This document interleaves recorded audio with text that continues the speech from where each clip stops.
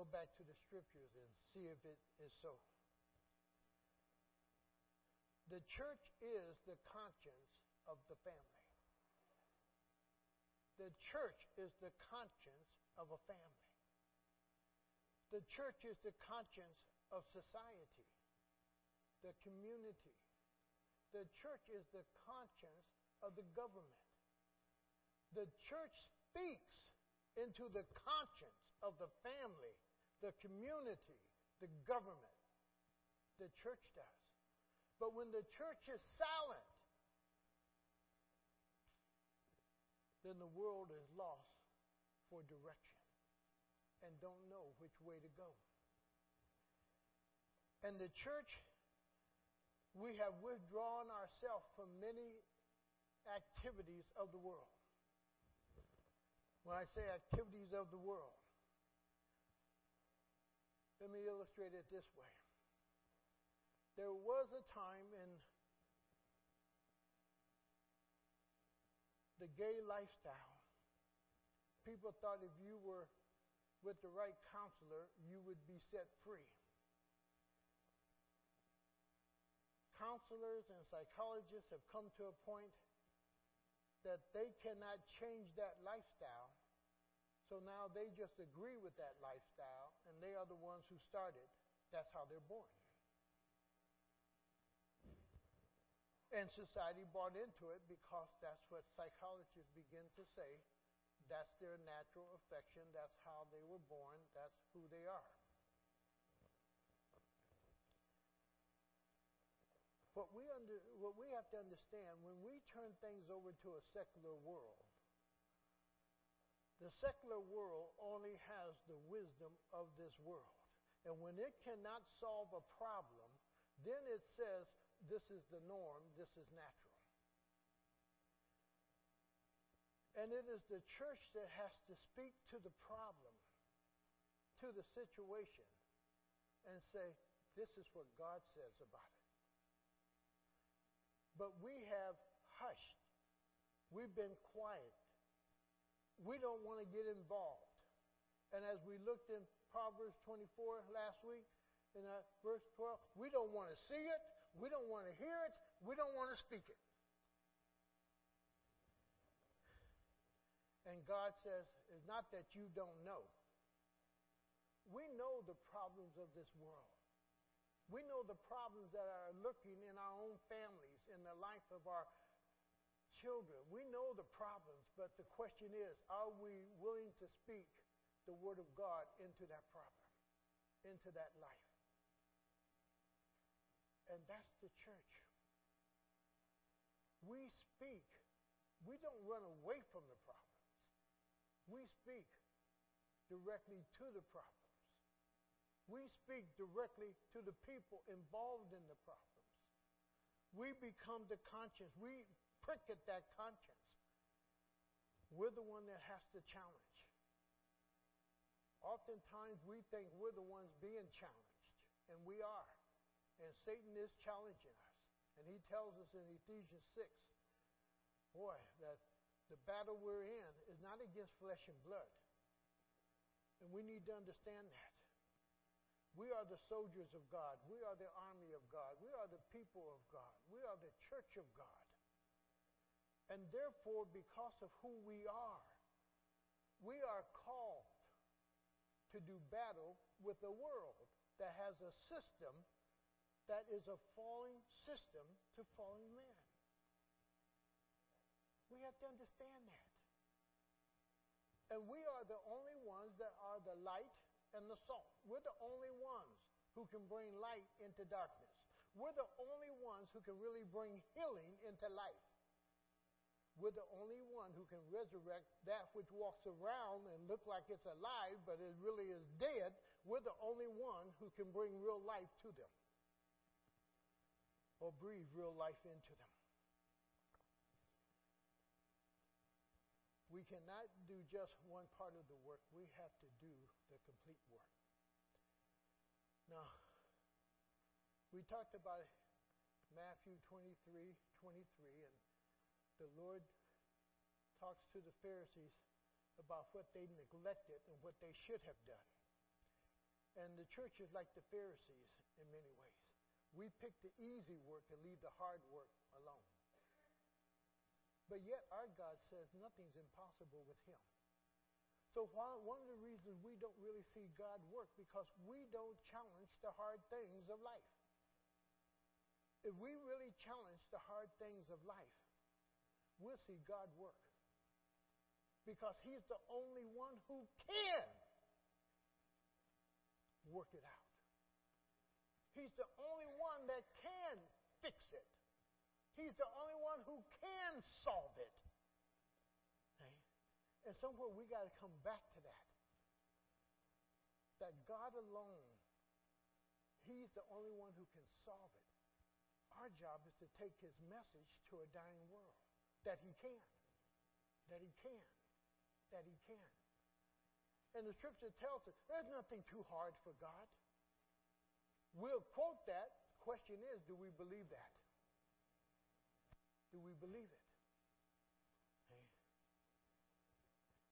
The church must be that voice that is in the family.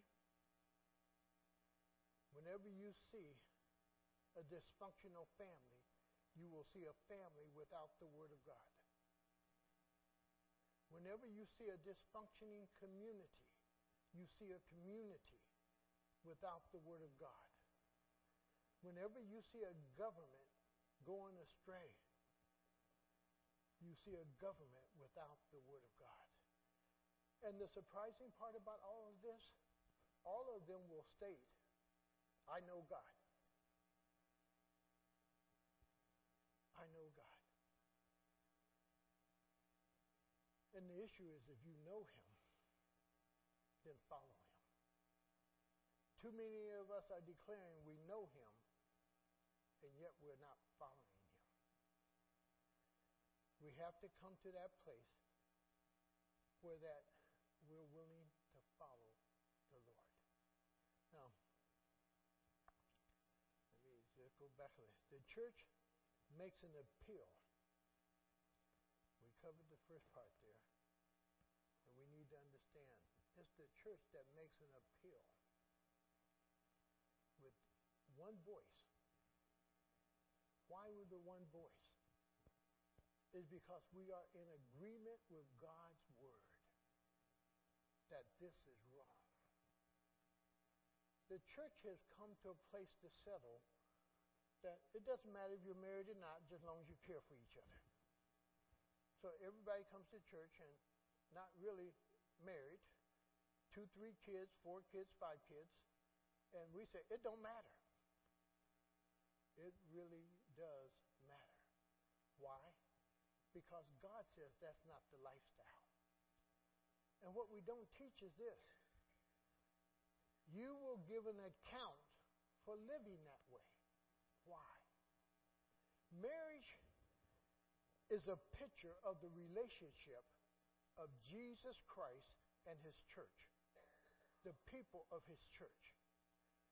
Marriage pictures that. It images that. And that's why Jesus says to love your wife as I love what? The church. Now, when you do the opposite, you're saying what he said is not important. You're saying what he says really don't count. We were at a wedding yesterday, and those young people demonstrated the love of Christ. When her father prayed, he brought Christ into that, Jesus into that, witness to the people in his prayer. Everything about that wedding yesterday was about Jesus Christ.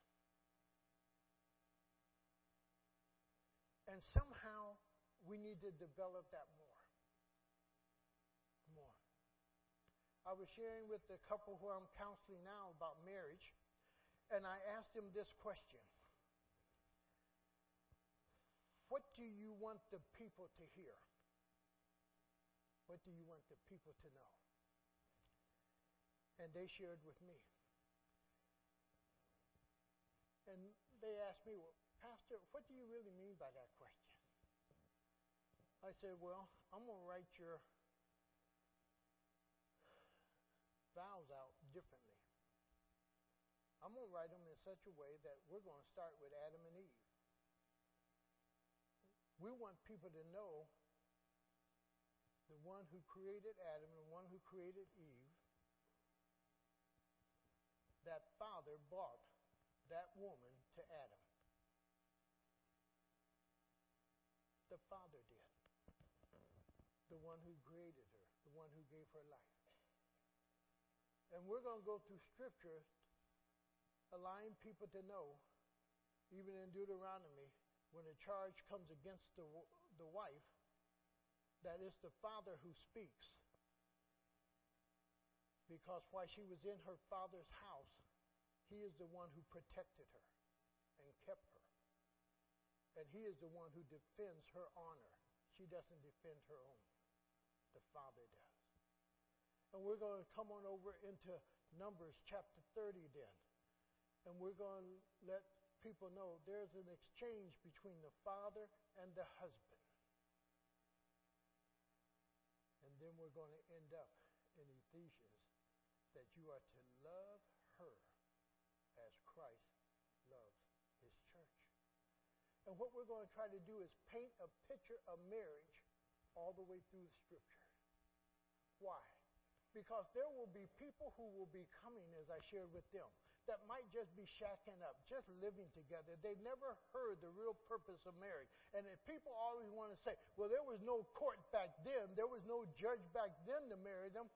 They was in the most high court, the court of the living God, and was married by the highest judge of all, Jesus, by God himself. We need to understand when God speaks through his word, he really is speaking truth. Truth. Truth. Now, you and I have to decide, do we accept the truth or do we reject it? We can't pick and choose what we want to believe. We have to understand why we believe it. As I said last week, if you say you love the Lord Jesus Christ and you hate his church, something's wrong. Something's wrong. You cannot separate, and what the world has been trying to do and what Satan's been trying to do is separate Jesus Christ and the church. Jesus said he would build his church. Why? His people needed a place not just together, but to grow, to learn, to be encouraged, to be built up. And he said he would build his church that his people would have a place to go and to learn of him and to grow in him. Which is better, to stand outside the church and throw rocks at the church, or to come into the church, even though you think it's a messed up church? At least go in there and try to bring some correction to it. Don't stand outside and just talk about it and throw rocks at it. Come inside and begin to help try to make corrections with it. Okay. The church, yes, if you look at the history of the church, man's way of church, boy, the church has been messed up. But still look at all the good that the church has done compared to what all the messed up stuff you will read about. Yes, the church has caused wars, and there are many wars, and people say the worst wars there are religious wars. All that was started by man, more so than by Jesus Christ. You won't really show me a scripture where Jesus tells you to go kill somebody because of him. Or you kill somebody because they don't believe the way you believe. Or you hate them because they don't believe the way you believe. He does tell us to witness to them. He does tell us to love them. He does tell us to do good to them. He does tell us to be kind to them. He does tell us to speak gentle words to them. See, I don't have to defend God. God's big enough to defend himself. He has to defend me. I don't have to protect him. He protects me. And we have to understand that he has allowed his church to exist, that his people have a place to come to without being threatened, and grow in the grace and knowledge of our Lord and Savior Jesus Christ. The church makes an appeal in one voice to a secular world concerning what is right. And today, we have to ask, are we really doing that?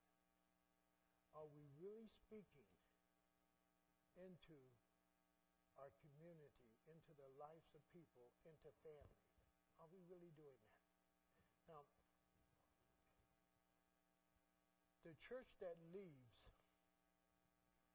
everyday problems of life to secular specialists and limit God to matters of only eternity is not developing a church that deals with real life.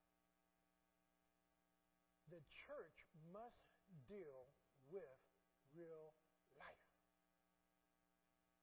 and the real problems of life. Whether it be an alcoholic,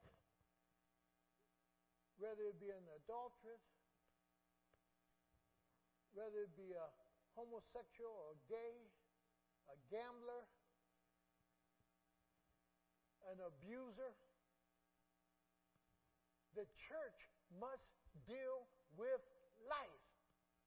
The church cannot close its eyes, it cannot close its ears, it cannot close its mouth. For in the Word of God is the Word of life. And only by the Word of God can anyone correct their life. You cannot make them change their life, but as the Word of God goes into a person's heart, into their mind, then the Holy Spirit somehow does something in the transformation of a person. Because that Word is a living Word. And it goes in and it cuts and it begins to divide between what is really right and really wrong. But the Word has to get in there. The Word has to do the work in the power of the Holy Spirit. We are that voice that allows that Word to get into the mind, into the heart of those who don't really know the Lord or believe in the Lord. We cannot leave it up to a secular world to heal these problems because they can't solve it. They can't solve it. We know abortion is wrong. But in one sense, every church should have a goal to try to have a housing where mothers who are really struggling with this can come and see God's view. And if we have to, support that person. If we have to, help them to adopt that child out. If we have to, provide for that individual, for that life to live. Our problem is we always think about, we ain't got enough money. We can't do this. We can't do that. Understand this principle. God always supports His program. We don't know how. And that's the mystery of it all. But God always finances His program. By all rights, Akron Alliance Fellowship should not be here. But God supports His programs and what He wants done. And somehow, we got to have a heart for that. We can talk about pregnant women. We can talk about people having abortion. We can talk about it, but the question is, what are we doing about it? Okay? We can talk about wayward men. We can talk about men who lose their tempers. We can talk about men who want to abuse women. We can talk about men who father a child over here, a child over there, and child over. But the question is, what are we doing about it? We will all conclude that is wrong. And somebody will be saying, well, we can't handle all those problems. You're right. We can't handle them all. But we can handle something. Something. But we leave it to the world. Go to Acts chapter 20. And go to that verse 27. And you have to ask yourself, what is Paul talking about? And he's talking to the Ephesian elders or pastors or leaders.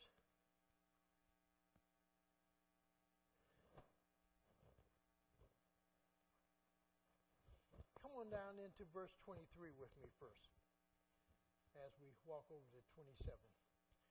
He said, I only know that in every city the Holy Spirit warns me. The prison and hardships are facing me. Whenever you step out and trust God and believe the Lord, hardships await you.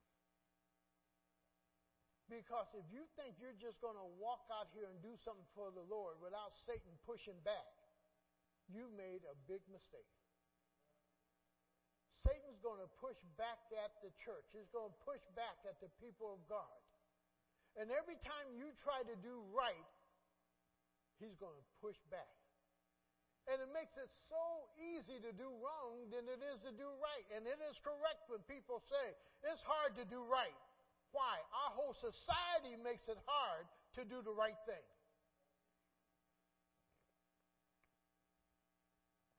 Paul says, yes, I'm compelled to go to Jerusalem in that verse 22, but he says the Holy Spirit has witnessed to him that prison and hardships are facing me. However, I consider my life worth nothing. How many of you have come to that point? It's called, in other words, dying to self. If you've never died to yourself, you do very little for the Lord. The Lord says, he that loveth little, that's all they do. But there are those that loveth much, and they do much, because they really do love the Lord.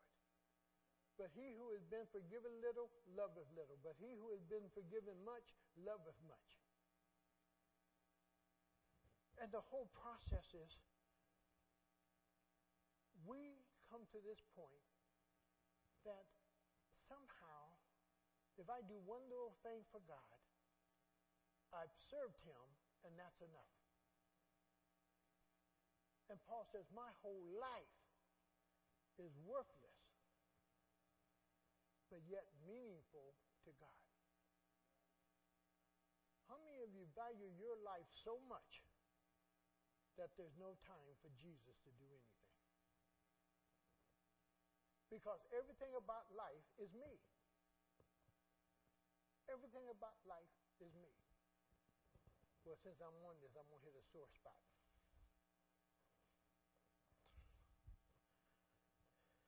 Follow me in thought. If God is the one who has blessed you, and God is the one who has provided for you,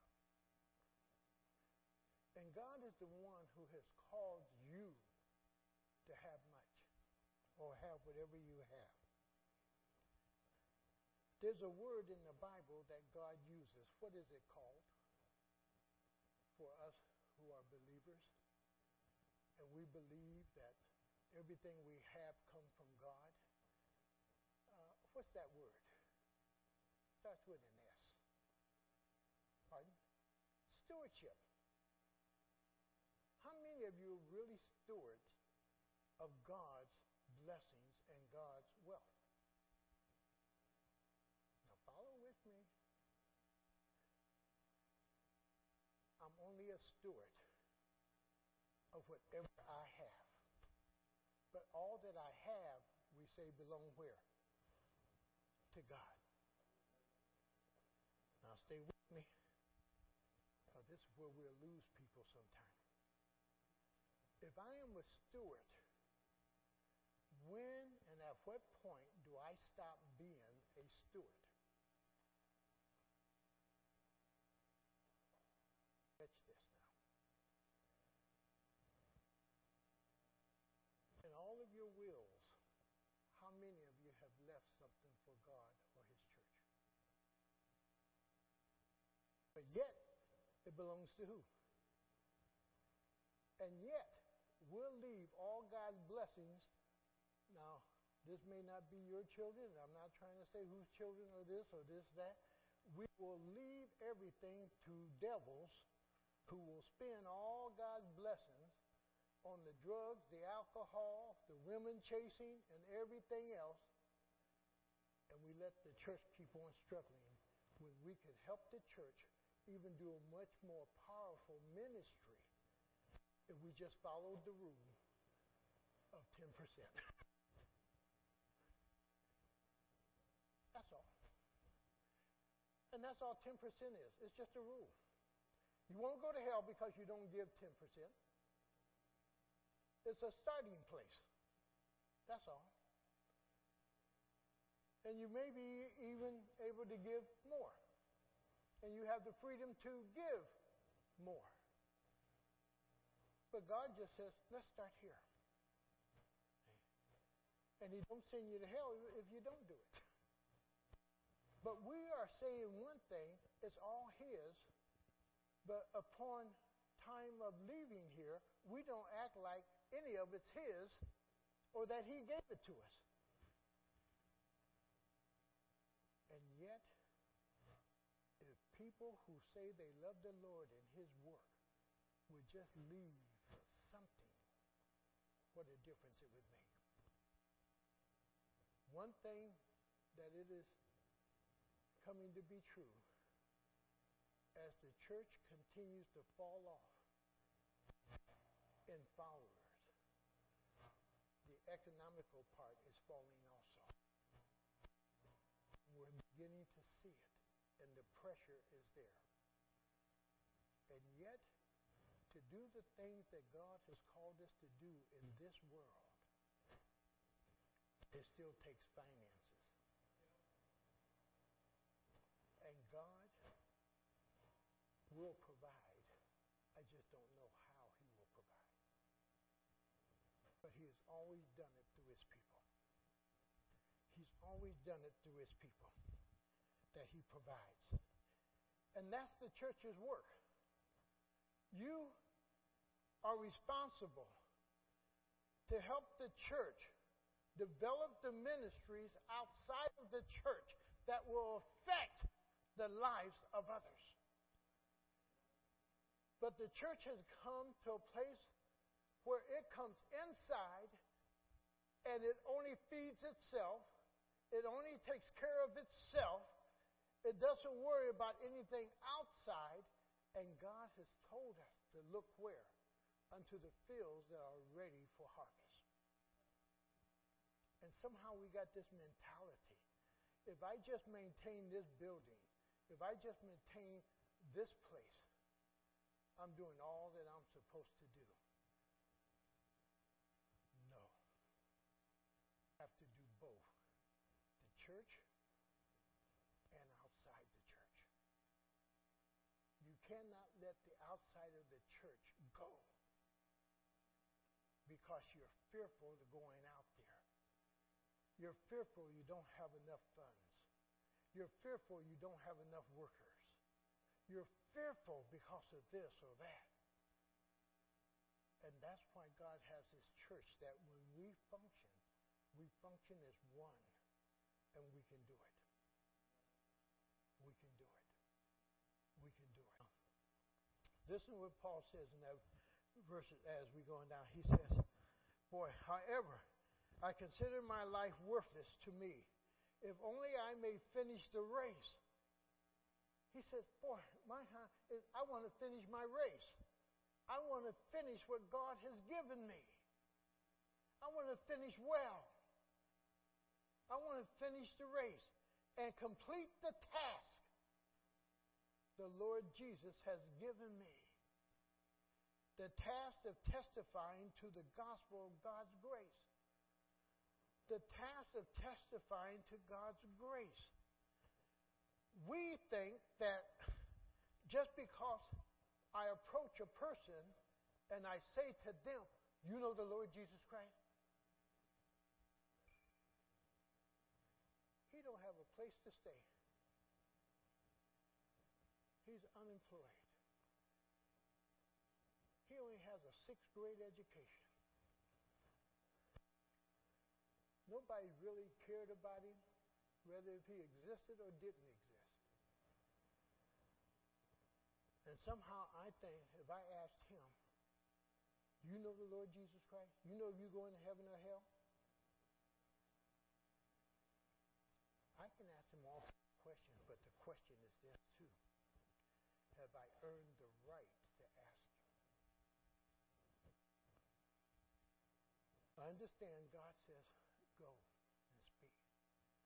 But the church is coming to a place that people don't want to hear nothing from a religious mouth or from people of the church because the church does absolutely nothing. Praise God, there's a lot of churches that are involved in some good things. But all of our churches should be involved, not just saving a person, but seeing a person transformed. And that's the process. Not leaving him where we found him. If he got a 6th grade education, we start there, but yet we want to see him develop into what? A very educated young man. Why? One day, if he doesn't already have a family, he will have a family, but God anointed him and him and him and him to be leaders in their household. To be leaders. And the church's responsibility is to help raise up godly men who will be leaders in their homes. We ask the question, why are there so many women in the church? Men will not shoulder their responsibilities. Men are just like Adam, the woman you gave me. The man is always looking for an excuse not to be the godly man that God has ordained him to be. And he neglects to get the training that God has in this book for him.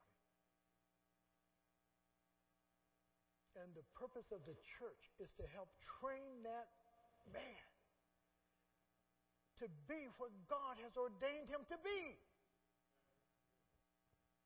And sometimes that means going into our pockets and investing in him. And I know what some of you are thinking, well, they're just going to use you. We use Jesus Christ every day. We use him, we use him, we use him. And he lets us use him. The church has to also focus on building men. And the building part for the church is not so much building men in the church. If the men learn in the church, go home and you're going to catch hell.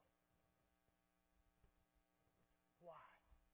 Because the home is the battle place for the man to learn to stand.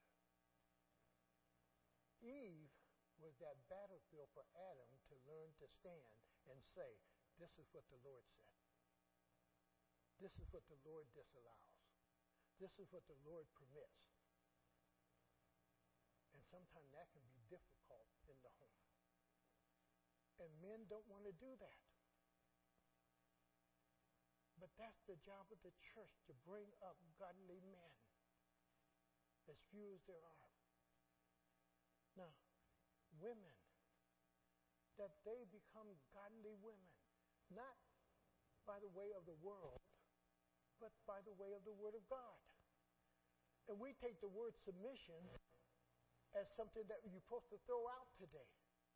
What you don't understand, submission is a thing of understanding that one volunteers themselves to come under the submission of somebody else. You're not forced to. Numbers chapter 30 is so good, because I asked a young man as we were going through counseling, why does God tell the husband, if you disallow something that your wife wants, pray? He didn't tell her knock her out. He didn't say beat her, abuse her. He said pray.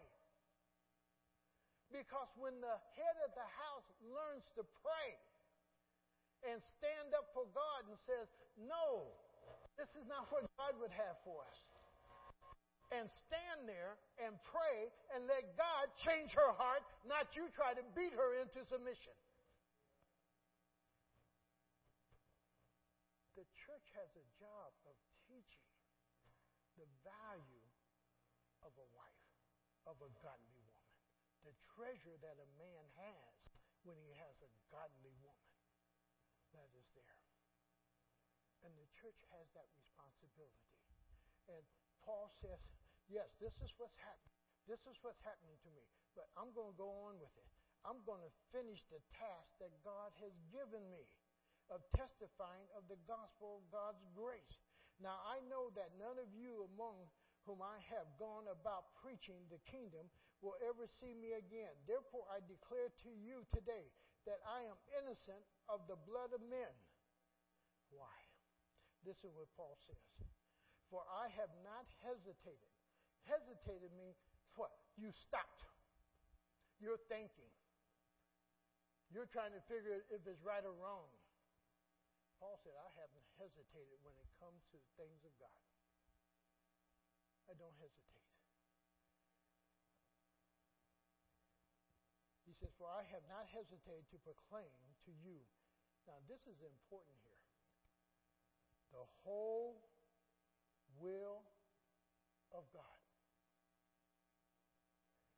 He doesn't tell us what the whole will of God is. And somebody can run to Peter real quick and say, yeah, the will of God is that all will be saved. It is God's will that you totally be sanctified. Body, soul, and spirit. That every part of your life is set apart unto Him. Now, what does that mean? These lips, this mouth. Does this mouth really honor God? Do these eyes really honor God? What I hear, does it really honor God? See, there are certain things God would not have me to hear. And yet some of us listen to music that got all kind of profanity in it. We'll listen to music that, boy, somebody's beating up on somebody's bee, or somebody's doing this to somebody's this. God wouldn't have us to hear that. It's God's will that we be separated from these things. It's God's will that I don't hang out with the wrong people. Now catch this. Because you go to 1 Corinthians, he tells you what will not enter into heaven. He's not telling us not to speak to those people. He's telling us not to practice what they practice. I don't practice what the adulterers do. I don't practice what the gossiper does. I don't practice the gay lifestyle. And he's telling us we don't do those things. But he tells us we're in the world, but we're not what? Not of the world. But yet, if they're going to hear our message, we got to get where? It don't matter if he's an alcoholic. Don't matter if he's a drug person. Don't matter if he's gay. I got to get here.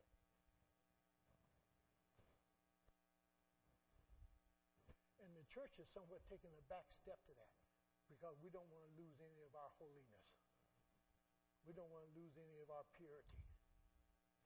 We got to jump right into it. What does it mean when it says that Christ came down into the miry clay? He came down into the cesspool. Who was in the cesspool? And yet he came down. As holy as he was, as pure as he was, and still is, he came into the cesspool. We got to go where people are hurting. He came to us. He didn't try to lift sinful earth up to him. He came to us.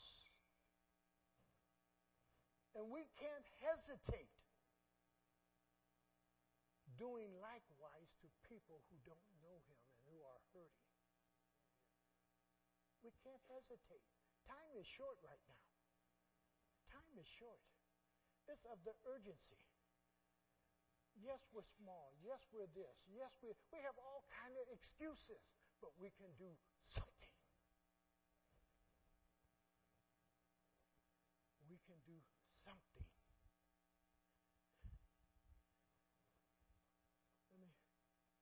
And he says simply this, I preached to them the whole counsel. That whole counsel, I believe, is every aspect of life. God just don't want to save you. He wants to deal with every part of your life. Every part. He wants to deal into your marriage. He wants to deal into your personal life. He wants to deal into your finances. He wants to deal into your employment, your employer.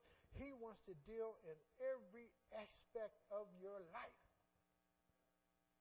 The gospel has an effect. And that's that whole gospel that Paul's talking about. Not just the heavenly, but also the earthly. That's why Paul spends so much time speaking about our conduct. Wouldn't it be great? And a lot of people believe this. They can accept Jesus Christ and keep living the way they're living.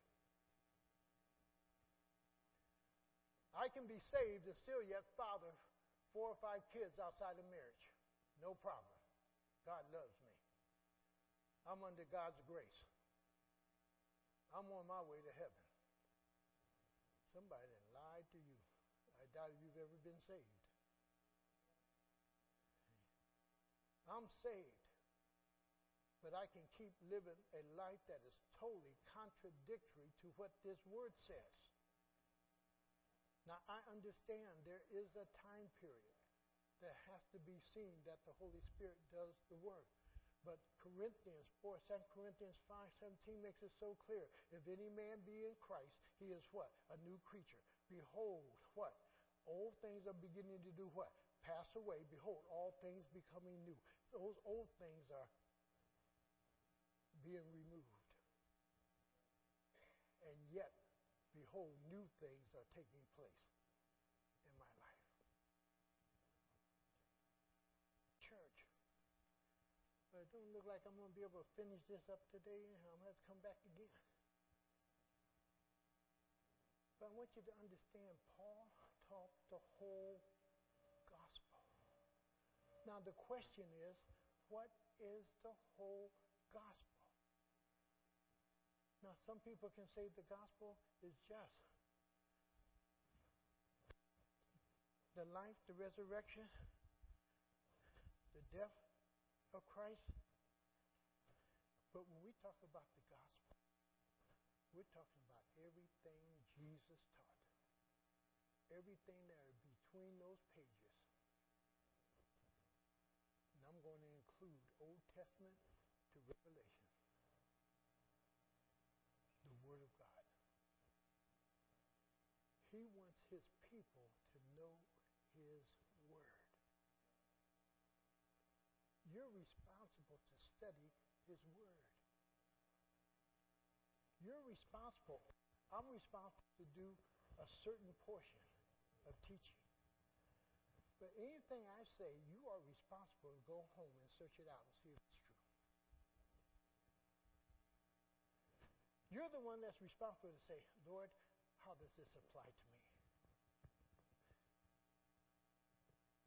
Lord, would you regurgitate that in my life? Would you allow it to roll over and over in my life? One of the worst things that has happened within the church is that we're no longer thinkers. We're listeners. The other thing is this here. Oftentimes what we listen and what we quote somebody's illustration rather than the scripture.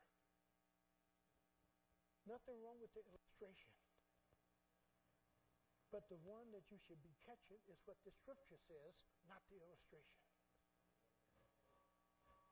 And asking, how does my life line up with what is said in scripture? And then making the adjustments as the Holy Spirit reveals truth to you. He'll never force us to do anything. But He will present to us areas in our lives that need to be dealt with. And follow Him or the world. Only God's way or Satan's way. That's it. Church is here to teach you God's way. Father, thank you that you've given us a word that is complete. A word that is whole, a word that can heal us, a word that can put our feet on a solid foundation, a word, oh God, that is able to give us victory in this world in which we live. We wind up being sometimes a hopeless people when we have a God who is an ever-present helper, and we should never sense or feel hopeless because of your presence with us. Help us to understand that we are a victorious people. We are a victorious church. We just have to want to do what you would have us to do. Would you give us a heart, oh God, to seek your face and want to serve you and not self? It is not about pastor. It's not about elders, deacons. It's not about anyone. It's only about you, Lord Jesus. Would you move all the other stuff out of our life? Would you even take I out of my life? That I'm not the center of my life. I'm not the important one in my life. But Jesus Christ alone. I know I have faults. I know we all have faults. I know we fall. I know we're not perfect. But, oh God, you said we are your workmanship. Never stop working in our lives. Never withdraw your hand from us. Never stop, oh God, loving us. Never leave us to ourselves, but prick at our hearts, prick at our conscience, prick at our minds. And Lord, you're the only one who can do this. Draw us closer to you. Draw us closer to you. Draw each one of us closer to you. We don't want to do that. We want to run away. We want to go do something else. But Lord, draw us closer to you. Draw us, Lord, I pray. And we'll give you the praise and give you all the glory in Jesus' name. Amen. As we start into the communion, will those come?